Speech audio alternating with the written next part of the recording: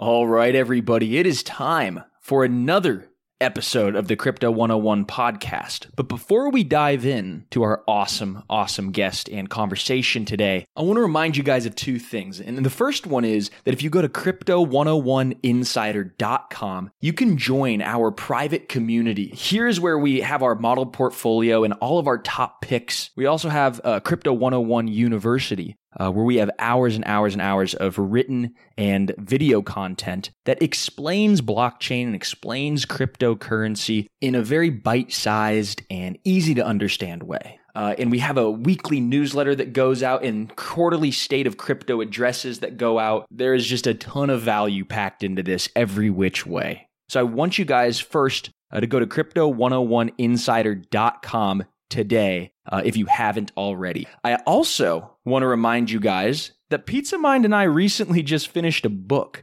It took 11 months of our lives to write, and we're calling it Crypto Revolution, Your Guide to the Future of Money. We walk you through this fascinating world of cryptocurrencies and blockchain, and it's part history book, it's part instructional guide, and it's going to really show you guys why cryptocurrencies are globally disruptive and how they're going to actually change in real life and in real terms the way that we buy and sell and even live. We include a bunch of how-tos on getting started with your first exchanges. We give you tips on how to safely buy and sell and store cryptocurrencies, as well as how to evaluate potentially good cryptocurrencies. And the best part of the book is that we're giving it away for free. All you have to do is pay for shipping and handling. So go to cryptorevolution.com and pick up your copy today.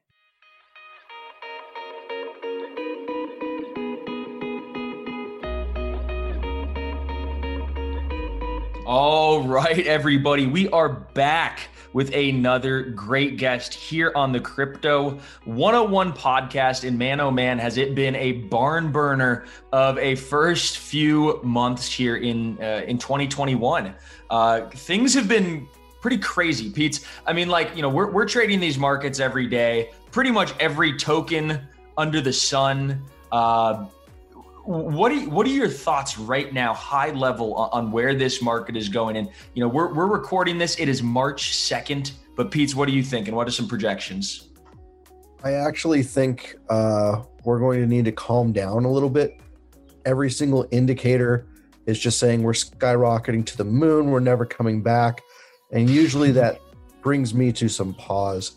But my head's a little cloudy. I'm a little under the weather. I'm a little sniffly. I don't know if I'm allergic to pollen that's now coming up in Texas or allergic to bullshit on Twitter. But when times are uncertain, we turn to what we know we can trust. So we've got with us on the show today, Dean Steinbeck from Horizon Labs, our good friends over at Horizon that we know are going in the right direction. Dean, Indeed. Welcome to Crypto 101. Hey, thank you guys. Happy to be here. Yeah, as you guys know, Pete's just moved to Texas, so he's loving it over there. So shout out to all of our good citizens of Crypt Nation that are in Texas. Dean, where are you based out of, or where are you calling in from today? Yeah, so I live in Panama City, Panama. I've been here for almost 9 years, and before that, I was in Uruguay, which is a little country in South America nestled between Brazil and Argentina. ¿Hablas español? Sí, yo puedo hablar español un poquito. Un poquito. Awesome. Yeah. What brought you down to Panama? I don't think any guests we've ever spoken to have been calling in from Panama. Yeah, so not a real active crypto environment here. There used to be, I think, a more vibrant scene. But I actually, so my wife is Colombian, and so I guess in the end it was for a girl. But yes, her family is from Bogota and Los Angeles. I grew up in Los Angeles, so this was a really good place for us in terms of convenience and in terms of visiting family and getting things done. And it's also a pretty awesome place to live. Not sure if you've ever visited, but it's kind of like a mini Miami, but at a fraction of the cost. I love it. That sounds fascinating and really beautiful. hopefully traveling to some tropical areas within the next few months. But until then, it's just a whole lot of work. And you guys have been doing a ton of work. I mean, rolling out product after product after product over there. But for listeners, we've recorded several episodes with other members here of the Horizen Labs team that focus on the blockchain components and that focuses on the technological aspects of cryptocurrency.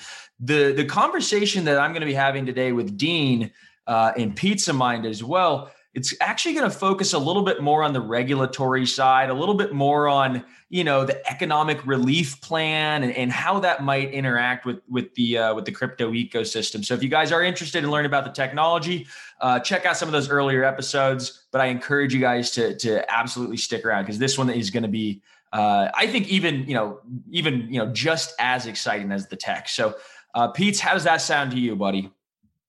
It sounds great. It's not often we have someone come on the show with a legal background like Dean, who can give us an educated opinion and some insights into that side of the world. So very excited. Take the wheel. And Dean, you actually tell us about your background. Catch us up. I know you started out with the Horizen team as the chief legal officer or the general counsel. Is that right? Yeah, that's correct. That's correct. Yeah. So my background is I'm a lawyer, so an intellectual property lawyer with a corporate background. Started sort of very traditional, working for a large multinational firm called Latham and Watkins, and eventually spun off my own shop representing technology startups. And I had worked my way through the ropes as a lawyer and was general counsel for the largest clinical communication platform in the US in the healthcare market. When I got the crypto bug in 2017, and I actually had the pleasure of seeing Rob Viglione, the co-founder of Horizen, giving a presentation. And it was just like, instantly I fell in love with Horizen and what we were doing and everything that it represented.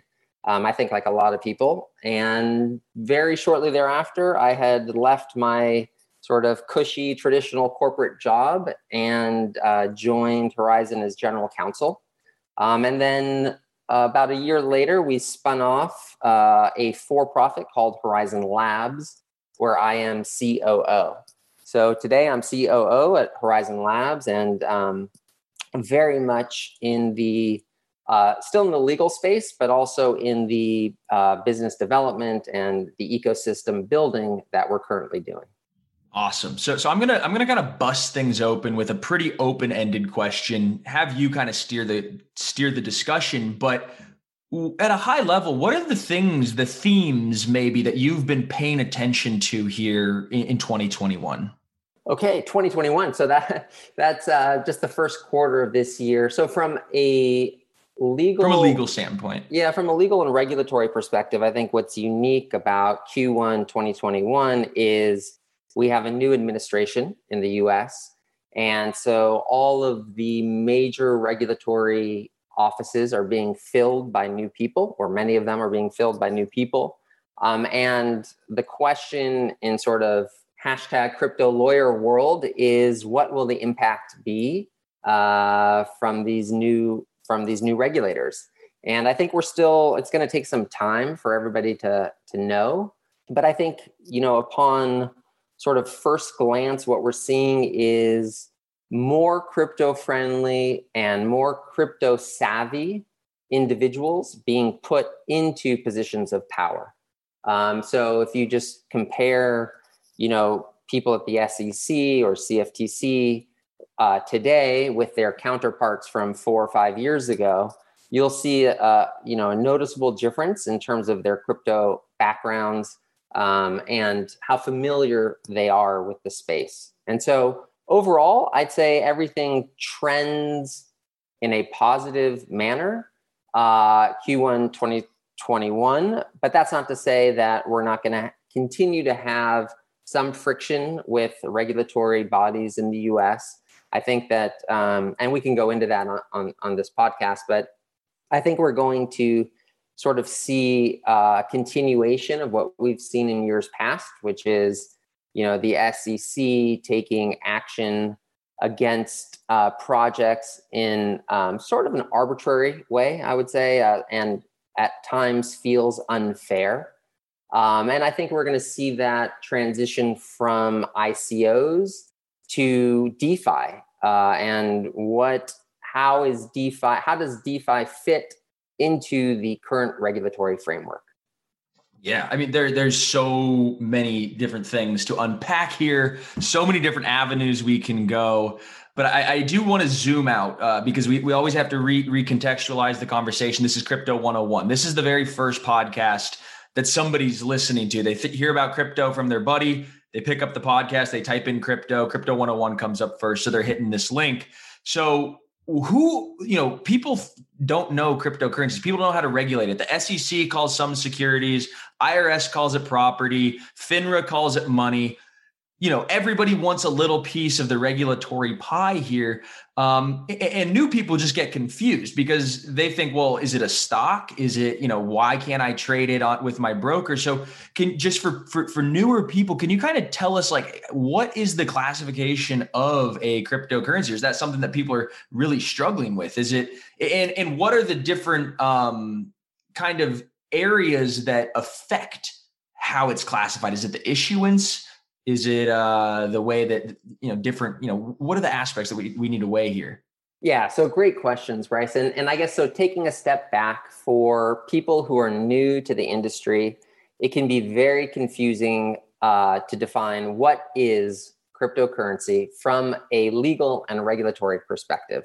And the reason why it's unclear is because we have so many conflicting results and answers, and different regulatory agencies seem to treat cryptocurrency in different ways, each one looking at it through the lens of their particular regulatory framework. So the SEC looks at cryptocurrencies through the framework of a security, and does the token represent a security? There's an entire framework that's been followed by the SEC since the early 1900s for determining what is a security. And I think to date, most of the people who have been issuing tokens have been very aware of how the SEC views cryptocurrency and whether or not it qualifies as a security.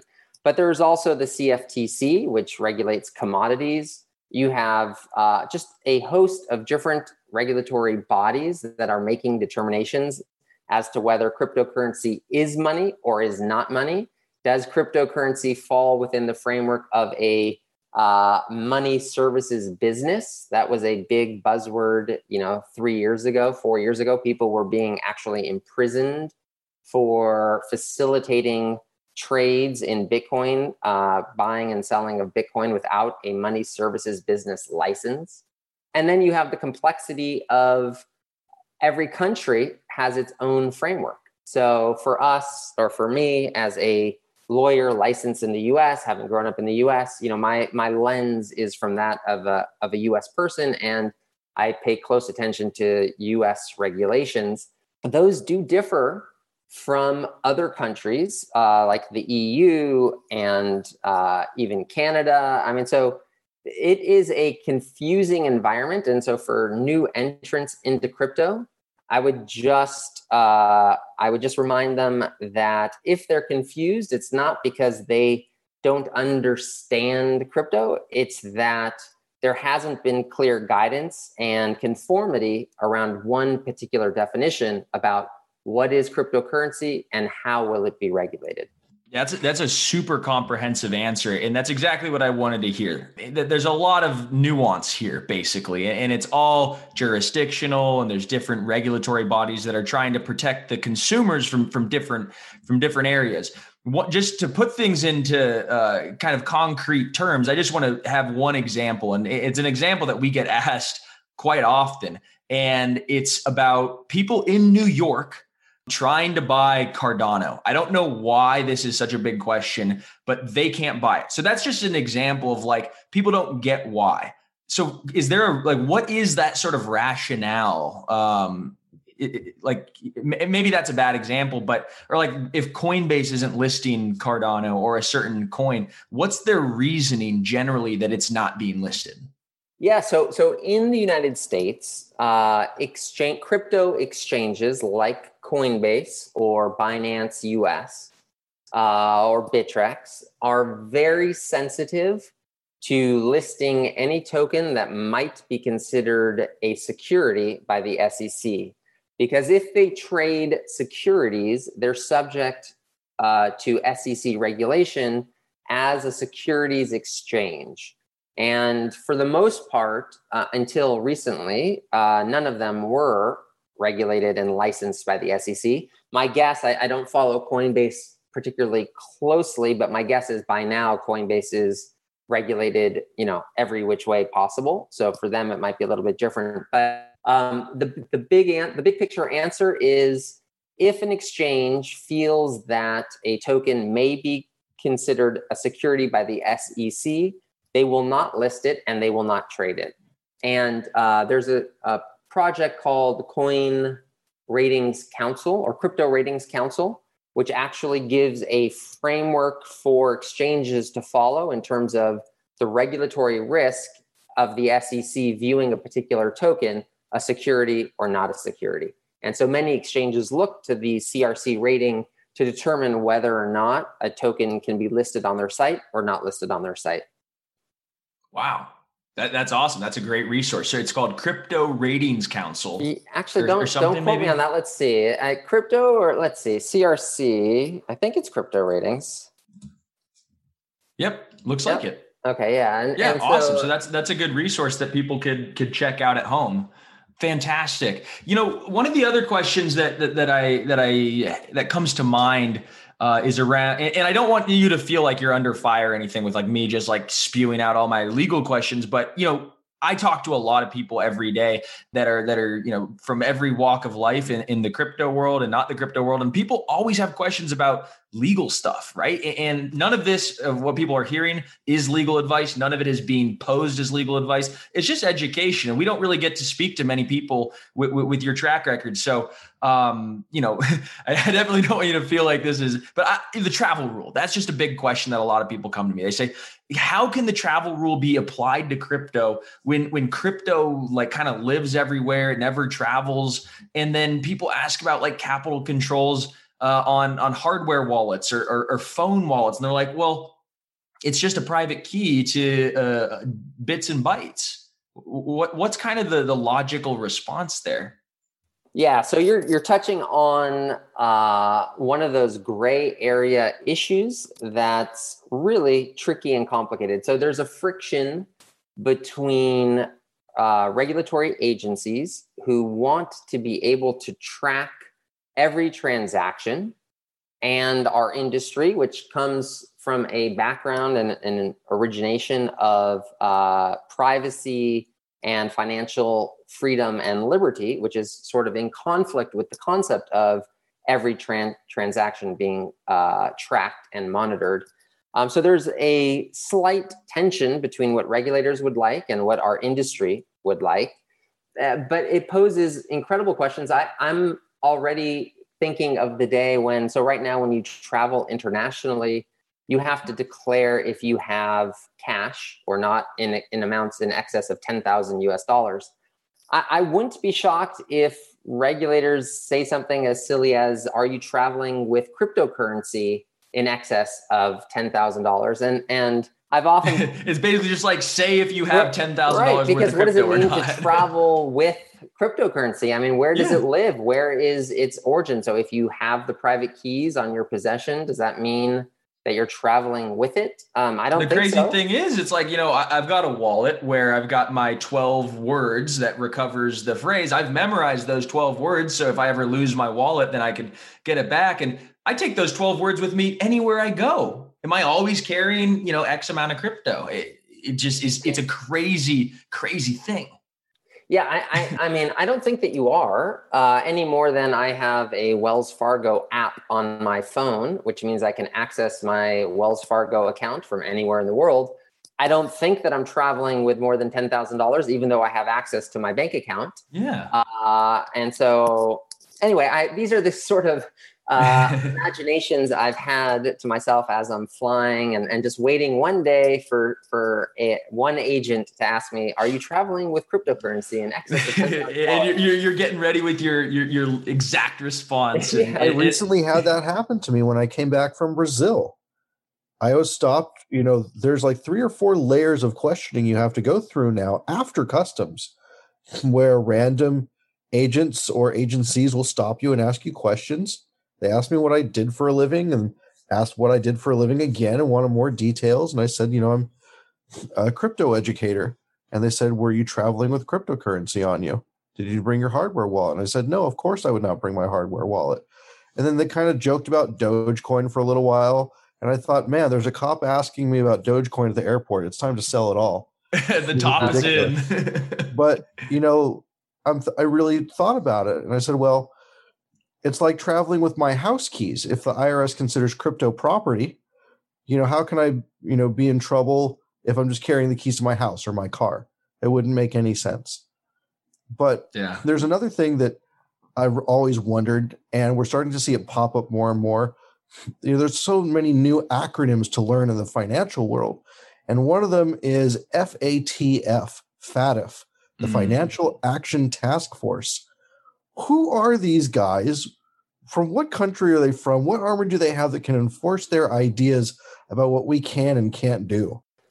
Yeah, so great question. And if we have time, at one point, I'll tell you a story about what happened to me when I was crossing from Italy into Switzerland. And very interesting, very similar to your story, only not crypto, but cash and gold related and sort of subject to very intense searches. But to answer your question, so FATF, so FATF is an international organization, and it's one of those, I'm going to describe them as a quote unquote do-gooder organization.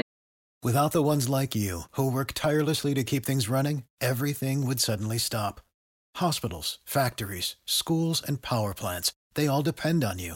No matter the weather, emergency, or time of day, you're the ones who get it done. At Grainger, we're here for you with professional-grade industrial supplies. Count on real-time product availability and fast delivery. Call, clickgrainger.com, or just stop by. Grainger, for the ones who get it done.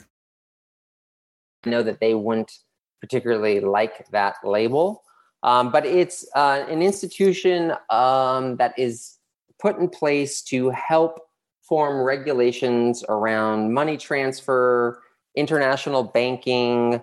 They're concerned with issues like money laundering and tax evasion, and whatever the current fear or buzzword is at the moment, to be able to get their regulations intact. In some, they're an organization that seeks to bring transparency to banking and financial institutions. And so although they don't have the power of law per se, they have the ability to make recommendations that are in fact followed by almost every regulatory agency.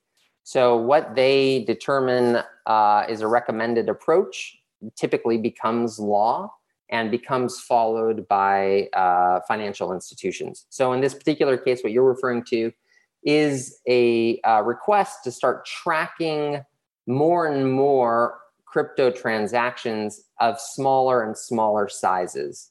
And again, the logic, and we touched upon it a little bit before, is we, the government, or the government would like to be able to track and monitor every transaction.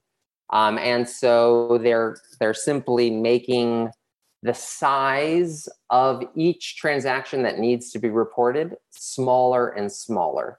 And the effect of this is just to place a real administrative burden on exchanges that support cryptocurrencies. And if you've spoken to, as I believe you have, exchanges and centralized exchanges, you'll hear from them the cost that it takes to actually comply with these rules are substantial. And so that cost is ultimately borne by consumers. So it's having a real negative impact from the perspective of economics and the ease with which we can transfer cryptocurrency.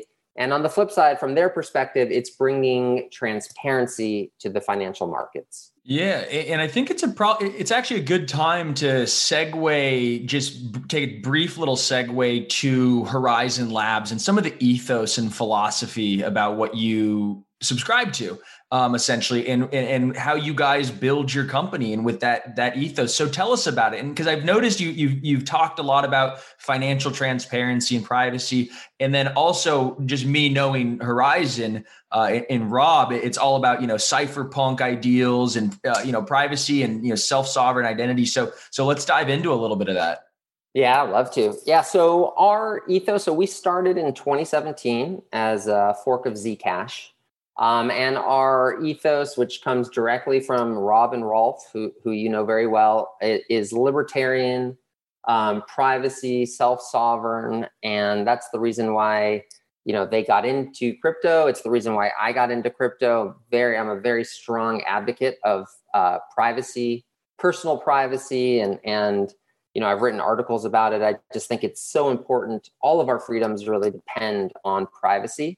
And again, to be clear, it's privacy for personal freedom, not privacy for nefarious activities. And I think what often happens is privacy is smeared by people who think that the only people who want privacy are bad actors. And it's just simply not true. I mean, there are so many important use cases for privacy. Anyone with a Facebook account knows how important it is. I come from the U.S. healthcare environment, and there are laws that put healthcare information providers under strict compliance with data privacy. So I knew from the beginning that data privacy is not just a fundamental right, but a really key component to user adoption, both on the individual side and on the corporate side. So our ethos is, now although we started as a fork from Zcash, we've really grown, and we consider our project to be leaders in data integrity and privacy. So we have built a permissionless and decentralized blockchain ecosystem that lets third parties launch their own chain and really do what they want with their chain. There's lots of different use cases. Right now, the most popular use case is utilizing our zero-knowledge cryptography in order to verify data in a way that doesn't require users to expose that data. So I can go into that in a little more technical level if you'd like, but at a high level, we focus on data integrity and privacy. Yeah, and so it's basically like, if I were to have an analogy, I think of it like a platform, basically, for other people to build applications on top of, where the applications are not kind of like monetizing the customers and like taking their data and selling it to advertisers and everything. It's now, because everybody knows, like, Facebook, right? Facebook, you use the platform for free, but you're the product. And they know everything, every message you've ever sent. Like, somebody with some sort of authenticated permissions at Facebook, again, it'd be breaking the law, but somebody could do it. They could get all your personal information. They could expose that, and hackers do it all the time. And so on a platform like Horizon, there's like end-to-end encryption. It's really a platform that's owned by the stakeholders, by the people that are using the platform. So I think it's really, really cool. And so I think beyond, since you are the chief operating officer of Horizon Labs, something that I'd like to focus on for a little bit here before we kind of end the conversation on the legal side is, 2020 was a madhouse of a year, and I'm sure you guys learned some business principles, whether you had plans that you had to put on hold.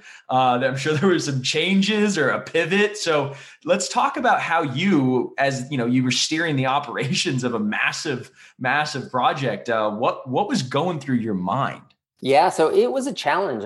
We were in a crypto winter for a long time. It felt like forever. I'm not sure how long it actually a wild bear market qualified. Yeah, it was a long time.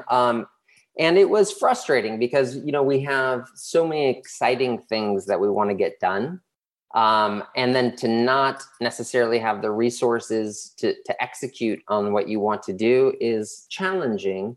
And so, we basically continued with our path, but we just had to be very aware of what we were doing. We couldn't expand as rapidly as we wanted to. And we had to be judicious with how we spent funds. One thing, ironically, that helped us was with COVID came no more travel and no more conferences. And so we actually saw some savings from everybody working remote and not traveling and things of that nature. But it was a challenge. And, I didn't realize how difficult it was until now, as the market turned and now we're in a bull market, and all of a sudden things are very different. And now we're expanding, we're adding a new office in New York, we're adding team members. And so 2020 was challenging, and 2021 is a very pleasant relief, and we're very excited about it. Yeah, it's really crazy. I mean, how quickly things can shift from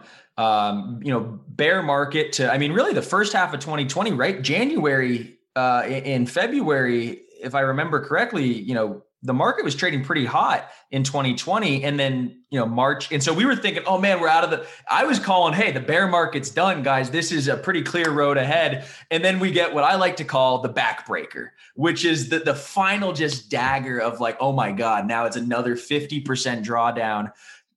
How many more of these can you endure? And that was the final, kind of capitulative bottom there in March on the COVID wins. But I liked what you said, and I kind of wanted to focus on the growth that you got. You're coming from a very protective sort of business cycle into a growth business cycle. And that's what, it's a huge driver of the bull market, is when you have, capital expenditures that are going into growing the teams, that are growing the protocols, which then grow the actual prices of the underlying, way down the line. But it all starts with the growth of the team. So I'd love to hear a little bit more about how you're kind of planning on growing. Like, at what speed can we expect it? At what scale? I know you said New York office. Talk maybe a little bit about that. Yeah. So we have roughly 40 employees, and we've been, steady there for the last year. And we really, our core engineering team is located in Milan, Italy. We've always wanted to have a sister office in the US. Our headquarters is in Austin, Texas. But we're just finding that there's so many synergies to being in New York in terms of developer talent, and particularly developers who have cryptocurrency experience and blockchain experience, that we've made the move. We're hiring our first guy shortly who will lead the office. He'll be running our product engineering team out of the New York office, and we will grow slowly. We're still very cautious. I feel like, when you endure lots of ups and downs, you kind of get shell shocked. Yes. And so we'll probably expand slower than controlled. People from the outside might say. Yeah, controlled. We'll grow in a controlled way that might feel or appear overly conservative to outside parties. But for anyone who, has endured the ups and downs of crypto, you'll understand very well why we're doing it that way. Yeah, no, I think that's probably the right move. This volatility. If you're over leveraged, and we see it time and time again, and leverage is a way to compress time. And so if you're over leveraged in a sense, whether you're a trader or a business builder, you're just going to get slammed when the markets kind of, have that inevitable, 3-4 month dip, or that, eventual bear market. But one of the things I wanted to, kind of just have a good not a laugh about, but it's just kind of ironic, is that, like, you really know you're in a bull market when the exchanges stop allowing people to sign up. Like, that's been a big problem when Coinbase is like, oh, it's going to take weeks to get you verified, and Bittrex and Binance and all this stuff. And so that's one thing. And then you always know you're in a bull market when the support tickets, you can't get answers for weeks because everybody's like sending in support tickets. So and then, of course, scaling up the servers. That's the third thing, is that we've seen, Coinbase and Binance both go down several times in December and in January, a couple times in February. So it's just funny to see that. But the point of the kind of long-winded question here is, what sort of scaling problems in the bull market has Horizon maybe seen? Because Ethereum has extremely high gas fees. Has there been any similar anecdotes like that? No, so for us, we're actually the recipient of some benefits from the Ethereum network's high gas problem. Because as you mentioned, so we are a blockchain platform that has privacy-enabled features. And so what we're seeing is actually a lot of third-party developers who were planning to build in the Ethereum ecosystem, looking at us and thinking, hey, we can do what we were going to do in Ethereum. We can do it here with zero knowledge encryption that adds privacy. And so for us, some of the scaling issues that has come to light with the explosion of decentralized finance, or DeFi, has been really good for ancillary projects like Horizon, and obviously there are many others. But so for us, there's been no negatives to the boom. I'm very excited and very happy to have it. Good stuff. That makes sense. And I've heard, a lot of developers that I know that have been developing on Ethereum and have been able to make the switch over to Horizon pretty easily. So good on you guys for making that switch, or that port pretty easily. I want to hop back over for the few, I think we got about 5 minutes left here. I'd love to take a look at the future here for the SEC. And how do you think that potential new hires? I know we got Gary Gensler in there. I think Hester Pierce, who's crypto mom, she's a big crypto advocate. She's still in there. But how are potential new hires going to be maybe affecting the connotation of crypto amongst the institutions and the big banks? Positive or negative? No, I think positive. So what we're seeing, and again, it's not necessarily that Joe Biden did anything special. I think it's just that as we move along this path of more and more adoption of cryptocurrency, and as it becomes more and more familiar to regulators and financial institutions, you're seeing, as I mentioned before, more savvy crypto individuals who are in places of power within the SEC or the CFTC. So I think overall, what we're going to see is more intelligent regulation, slowly but surely. It's always not going to be perfect. slow. But I think we're going to see better and better regulation as these entities understand our industry better. And so, like I said, I think we're going to see overall more institutional adoption. I think the regulations that are going to come out in 2021 and 2022 are really going to be focused on what do institutions need to do to onboard themselves and their customers into crypto. So you're going to see focuses on, what does it mean to be a qualified custodian? How does an institution become a qualified custodian? How do banks offer this to their customers? How do broker dealers offer this to their customers? I think we're in the very early stages of institutional adoption, and we're seeing large companies start to dip their toes into the water by taking a small percentage of their corporate treasuries and buying Bitcoin. And you can see the effect it's had, and it's having a trickle effect. As more and more companies start to do this, more and more other companies start to inquire about doing it themselves. And so I think we're just in the very beginning of institutional adoption, and the regulations that follow will make it easier and clearer for those institutions to do so. Not to be too long-winded here, but there are a lot of questions that institutions have that have yet to be worked out from the regulatory perspective in terms of accounting. How do they account for particular crypto transactions? So at all the confusion that we as users have with respect to, is it a virtual currency? Is it money? Is it a security? Multiply it by 1,000. They have really nuanced questions about If it's property, is it subject to, and then they'll go into a particular area of the tax code. And so, there's a lot of details to be worked out for institutional adoption that will take many years. So that's what we should really expect in 2021 and 2022, and even, the few years going on. Definitely. Lots of regulatory improvements and changes that we can expect. And there's one last thing that I actually wanted to ask you here while we had you, and it has to do with the economic relief plan. And it's a question, again, we get asked a lot, like, is a stimulus check good for Bitcoin? And generally speaking, yes, because, it dilutes kind of, the value of the dollar over time, as well as just gets more money in the market to be invested and stimulate prices, right? Buy. But are there any other kind of areas of this economic relief plan that you're looking at?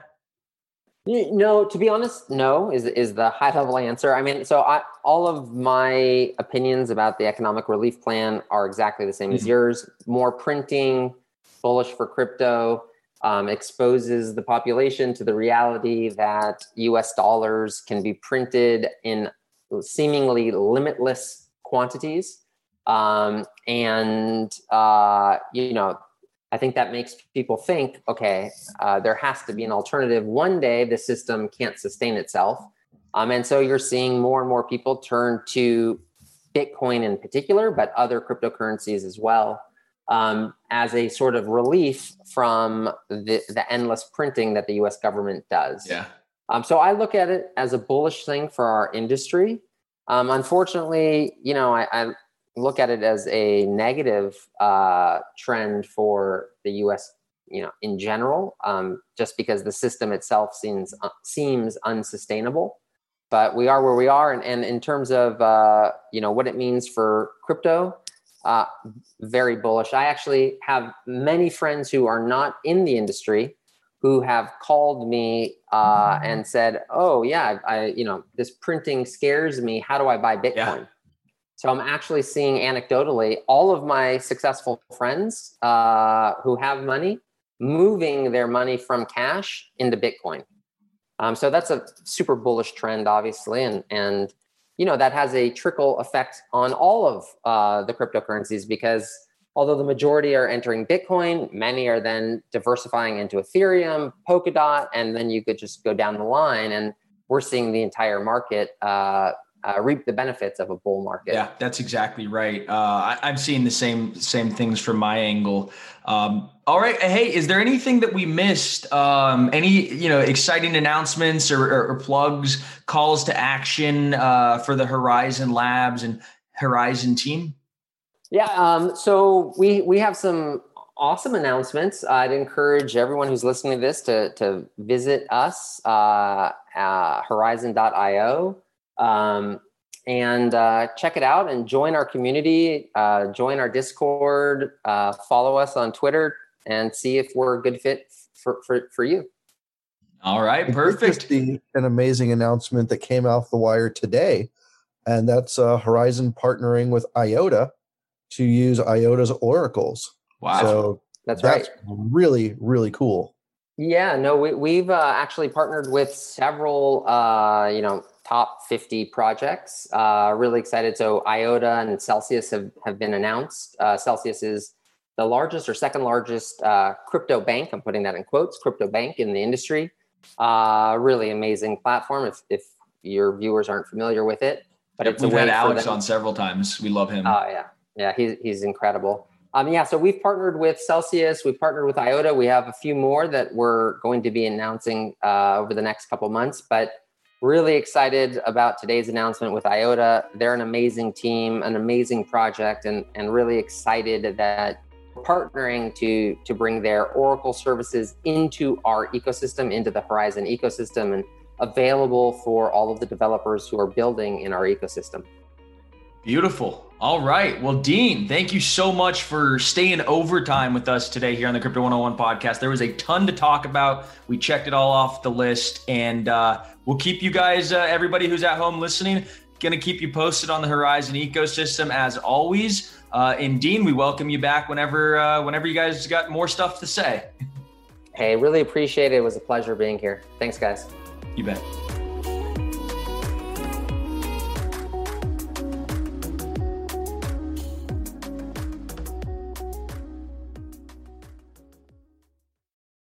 For the ones who work hard to ensure their crew can always go the extra mile, and the ones who get in early so everyone can go home on time, there's Grainger, offering professional-grade supplies backed by product experts so you can quickly and easily find what you need. Plus, you can count on access to a committed team ready to go the extra mile for you. Call, click Grainger.com, or just stop by. Grainger, for the ones who get it done.